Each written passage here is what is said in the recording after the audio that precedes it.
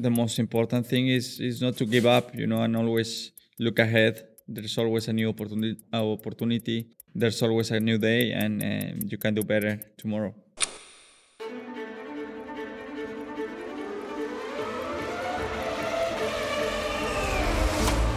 What gives us our edge? And how do we go beyond it? How thin is the line between taking part and tipping into victory? What inspires those moments of rare advantage, down to the millimetre, down to the microsecond, that change the shape of a race? Is it faith, talent, focus, or sheer determination? Are winners born or made? And what happens when things go wrong, or when it all goes right? Welcome to The Edge. We'll be talking to people operating at the very edge of possibility. From athletes to actors, and from artists to entrepreneurs. I'm your host, Theo van den Broeke, and we'll be giving you the fuel you need to get in the zone and leave your limits in the dust. Watch out. This is The Edge, a podcast by TAG Heuer. Checo, it's wonderful to have you here at The Edge. Thank you so much for joining us. So, you started racing in a go-kart when you were 6, and your brother was also a racer. Can you tell us a little bit about how you got into it and whether there was much of a competition between the two of you? Yeah, well, I started by let's say by mistake a bit. My brother was into racing, and I'm the younger one, so I wanted to always follow my brother's steps, and it was pretty cool, really nice to look after my brother in that regard, because I was always looking at his races, looking at what he was doing right or wrong, and I think that really helped me, to understand and think like, okay, he's done wrong that one, he's done right this thing, and I think that really helped me to have a successful career in my early days. Of course. And then fast forward to a few years later, of course, and you became the first Mexican driver to start an F1 race in 30 years at the 2011 Australian Grand Prix. And obviously that kind of turned you into an icon in your own country. And I know you have an enormous following and there's a lot of activity around you, particularly when you're back in Mexico. How does that feel? And how do you kind of manage it? Because it must be quite intense. Yeah, I mean, it's part of the show, let's say. I've never dreamed with it. I never dreamed with being famous or having so much support or all of that. I think my main dream was related to track. I wanted to be very successful on track, and I wanted to be the best driver in the world. And I'm still chasing my dream, but all the rest, it comes with it, and it's nice. I have to say that it's really nice, to go back home and I mean, have all the support. I'm very lucky to have that, because not many drivers get to experience that amount of support from their countries. So I'm very lucky and privileged to have that. But it comes with a price as well, like everyone knows you back home. Everyone knows where you are, what you're doing. Everyone wants to tell you how you can do better, what you're doing right, what you're doing wrong. But it's part of the game. But I have to say that at the end of the day, it is a privilege, and I'm a very lucky guy to have all this. We should probably talk about the 2021 season. Yours with Red Bull Racing. It's arguably been one of the most intense in the past few years. How has it been from your side? Yeah, it's been very intense. The fact that we are on my first year with Red Bull Racing, fighting for the World Constructors Championship, and Max is fighting for the drivers. It's like I didn't have that process of adaptation that generally is good, for drivers to have, when the car is competitive but not winning the championship, or not like able to win the championship. And I came straight into it with no adaptation, and it's been a great challenge. It's been really intense from my side. A lot of things to learn. I think I've worked as hard as ever, in my adaptation to the team, to all my engineers. So it hasn't been easy, um, but we are working and we are giving our very best. Do you find that you thrive? I mean, when I speak to other Formula One drivers and when I have for this podcast, there's this sense of thriving in adversity and in challenge, and seeing that as the kind of the motor behind what they do. Are you the same as that? Do you thrive in adversity? Yeah, I don't see it that way. I just, to go through good and bad times, and I've always think that you learn more from the bad times, and the most important thing is not to give up, and always look ahead. There's always a new opportunity. There's always a new day, and you can do better tomorrow. Of course. I mean, one of TAG Heuer's biggest values is this idea of having the courage to push limits and to kind of strive for the best and never give up, which is obviously very fitting for racing drivers. What would you say has been the farthest you've pushed yourself in the sport? And do you still have farther to go? I think every time there is a new challenge, every time you face a new. This is the beauty of this sport, that it's not always the same. I've been in the sport for 11 years, and I'm still learning new ways, because the sport is constantly evolving. So you are always facing new challenges, new ways of driving, new ways of communicating to your team. So I think you don't stop. It's not like, you have the experience and you know what to do, and you don't have to work anymore. This sport pushes you to your absolute maximum, and is not only on track, off track as well, So it's why I love and I enjoy so much Formula One, because it's always a new challenge. It never gets boring. It never gets old. There's always a lot of changing involved, a lot of things you gotta learn. So would you say that I mean, a lot of people don't enjoy change. Do you enjoy change? Is that something that you kind of revel in your life? Yeah, well, I enjoy the fact that you always have to give you 100% when you are at the sport at this level. You can never rely and rest, and no matter what situation you're in, either if, let's say, you have a long-term contract, or you don't have a drive, or you've won a lot of races, or you are the previous champion, or whatsoever, you always have to perform, and you always have to go for the maximum every single weekend and try that perfection weekend after weekend. It's what I love the most, trying to the level that we compete in. It's great, because you are competing against the very best drivers in the world, and the very best teams in the world. So there's no time to rest back. I mean, we should probably talk about one of your biggest recent successes, which was early in November. You were made the first Mexican driver to finish on the podium in your home country, which must have been an extraordinary feeling. Can you describe that moment for us? Yeah, that was a very nice moment for myself, for my career, because I had all the people that has been with me since day one. You cannot forget the fact that at this time last year, I didn't have a drive. I would probably have ended up my career in Formula One if Red Bull didn't give me the opportunity. Just to have all my fans, my crowd, my family, all the people that have been with me since day one. Carlos Slim, my main supporter of my career since day one, gave me the trophy, so it was very, very unique, very, very special moment for both of us. It was great, but it's not enough. I want to win my home Grand Prix one day. I'm sure it will happen.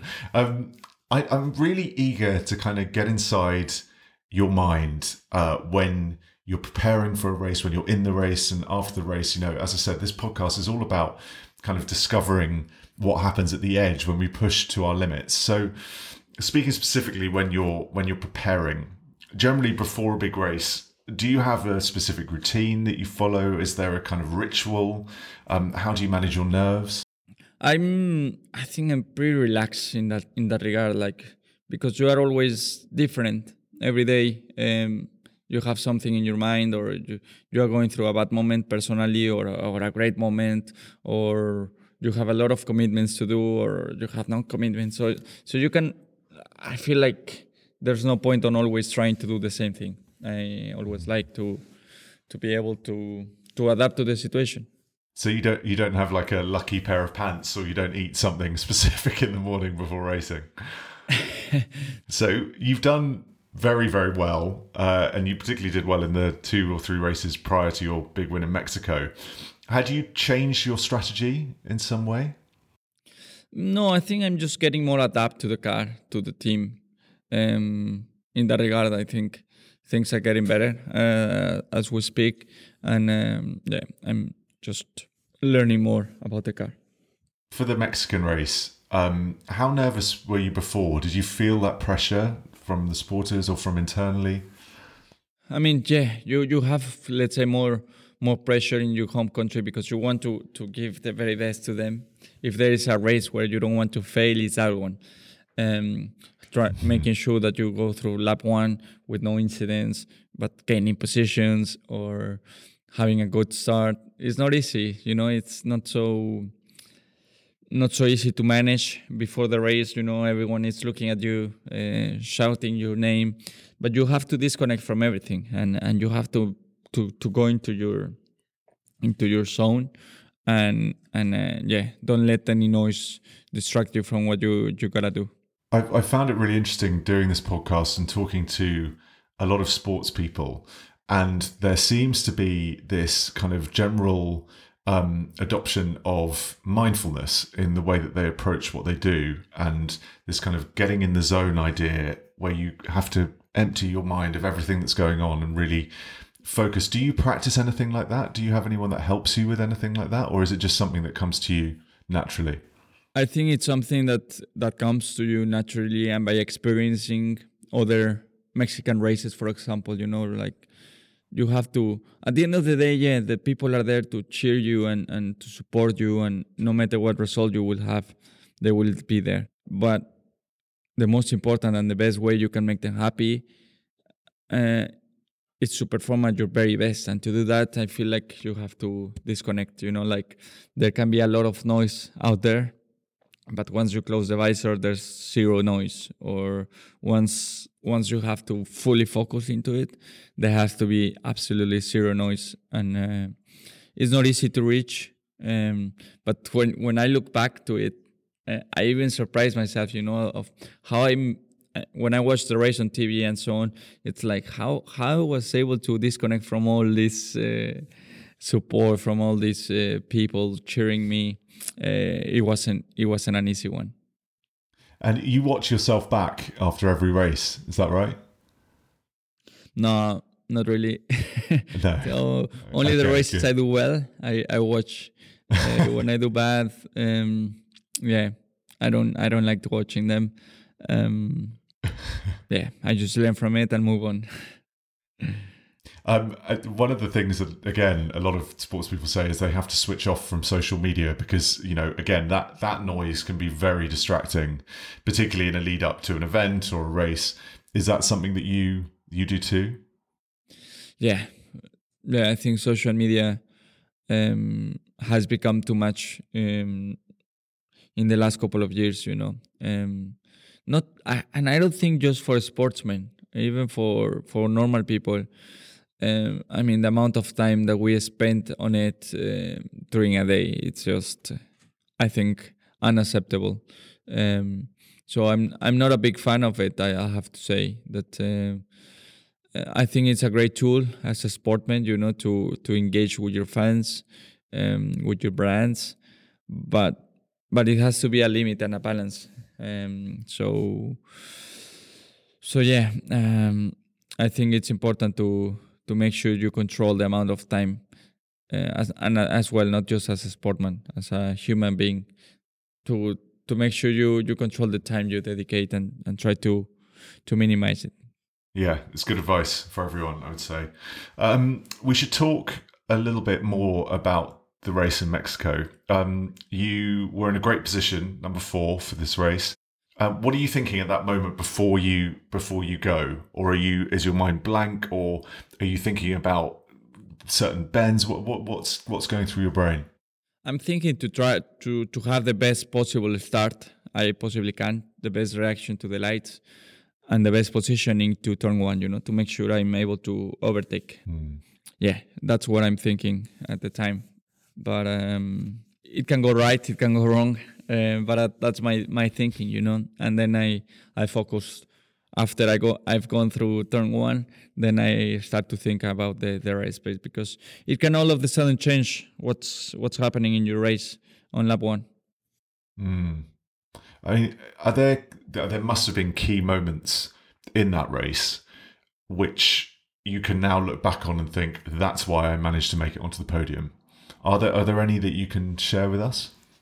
Well, I think the main one was to get P2 from Lewis, was to do the undercut. There was a very critical lap that I think if Mercedes didn't react to it, we would have reacted and got P2, which would have been great, for our team. But I think in general it was a good start.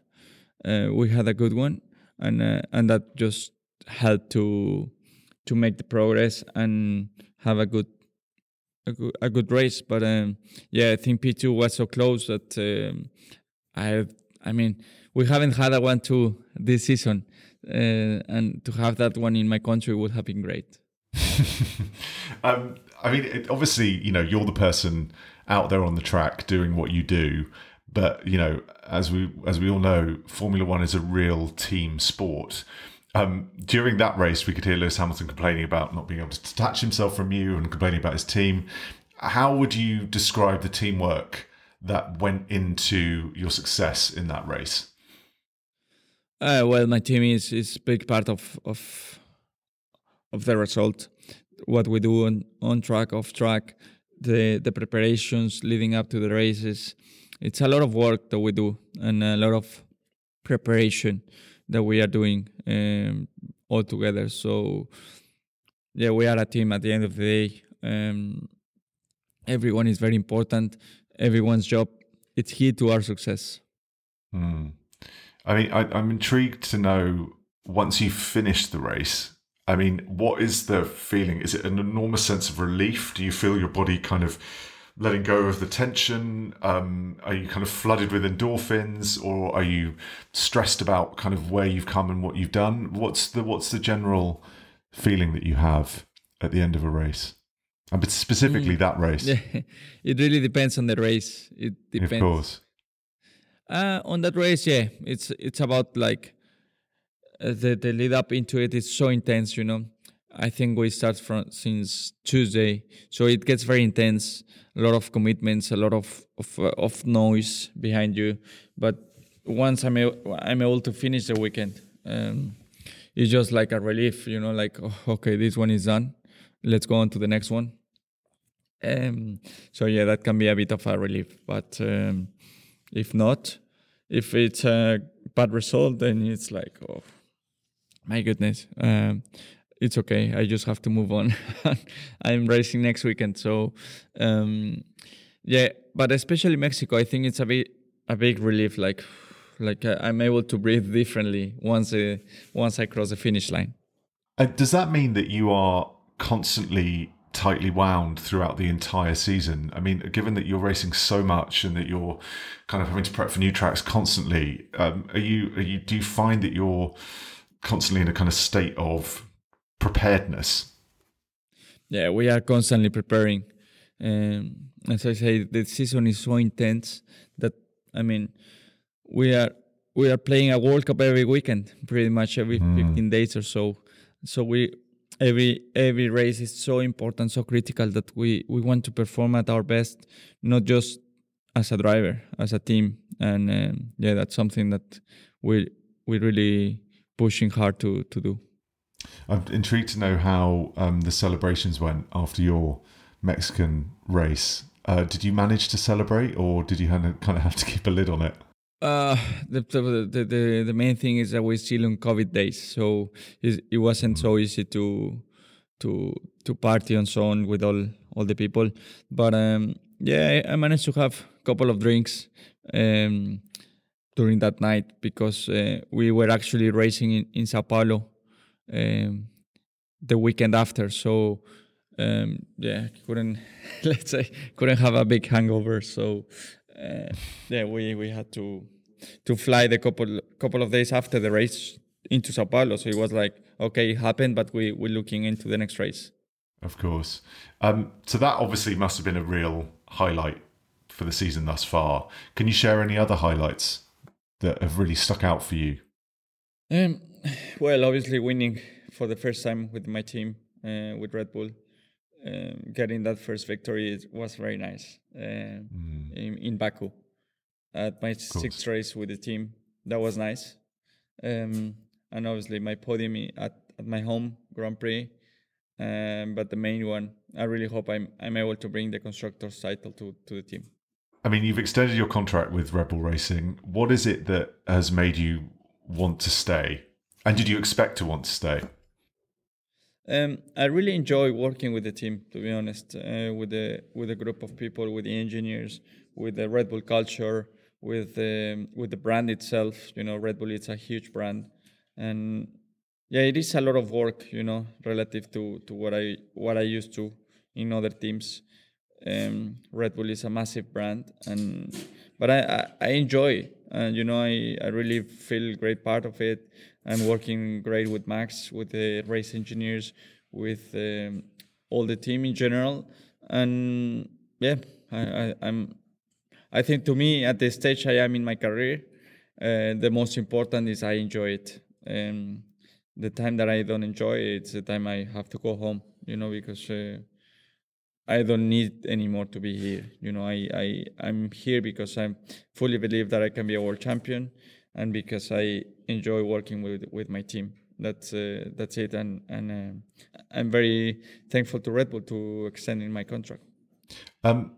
I'm intrigued. I mean, for those who may not know, you're saying that at Red Bull Racing, it's a lot more work than being in other teams. Can you touch on why and exactly what that kind of work entails? Well, first of all, the brand Red Bull brand is it's you know, you have a lot of commitments. We have a lot of partners, so therefore it keeps you busy as a driver. But also on the track side, you're normally fighting for the world championship. If not, you're trying to. So off track, on track, it's a lot of work. It's a lot of demand. You are on the spotlight all the time. So makes it very intense compared to a team that, let's say, is not fighting for the world championship, or is not as a big brand as Red Bull is. So yeah, that makes it more challenging. Yeah, of course. Away from the track, I've read that you have said that you would be a lawyer if you weren't a Formula One racing driver. I can't really figure out the connection between the two. What do you think it is in you that kind of would want to be a lawyer?